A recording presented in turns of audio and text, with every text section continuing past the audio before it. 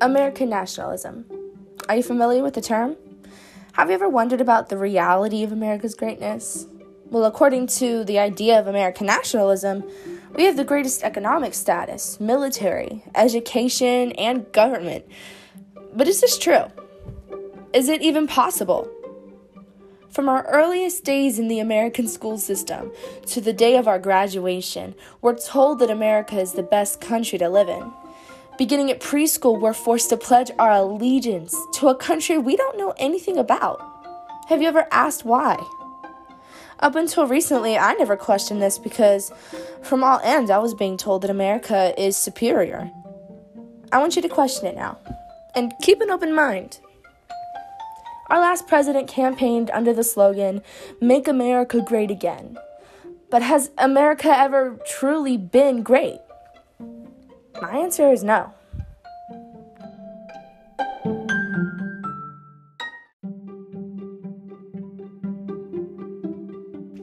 Nationalism, according to Merriam-Webster, is loyalty and devotion to a nation, especially a sense of national consciousness, exalting one nation above all others and placing primary emphasis on the promotion of its cultures and interests as opposed to those of other nations or supranational groups. Many countries' governments teach nationalism, but there's something especially harmful about American nationalism. This is because many of the great historical wins our country has hold no merit in reality. Our country's history is more dirty and disgusting than most people know.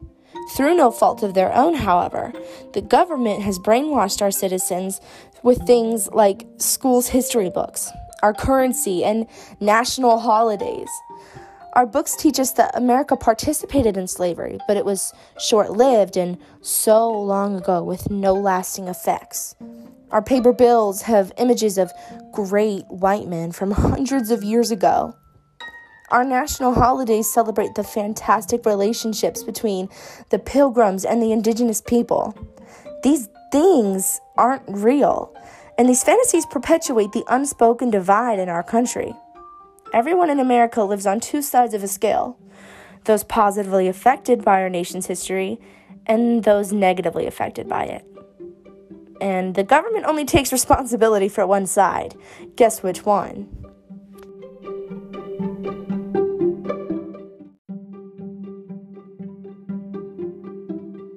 That's right. While one side of the scale gets a pat on the back, the other gets nothing except for pointed fingers and lots of judgment.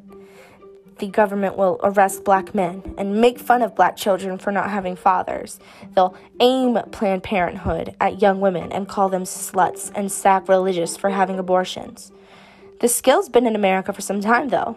Let's think back to 1945, when Japanese Americans were rounded up and put into internment camps to Americanize them.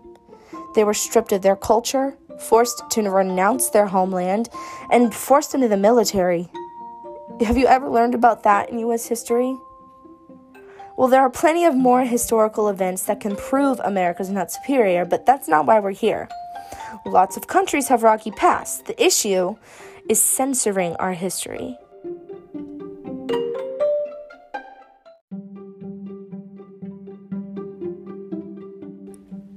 American government ignores our nation's past, waters it down, hides it for an illusion of greatness.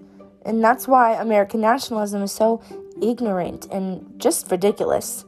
If we ignore our past, then the only way to explain our present is by judging those around us. Teaching American nationalism is so harmful because it widens the gap between the two sides of the scales.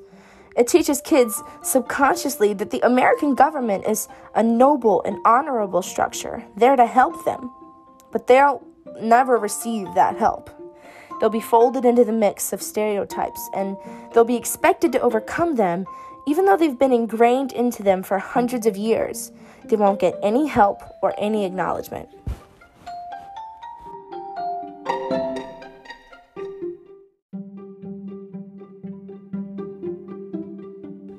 Now, I'm wondering, is there any way for us as a people to shed this toxic nationalism and try a different, better way? A nationalism that everyone can participate in and benefit from. While interviewing Rich Lowry, author of The Case for Nationalism, Sean Illing with Vox says, "There's the nationalism that we want and there's the nationalism that we have. And I'm not sure you acknowledge how wide the gap is."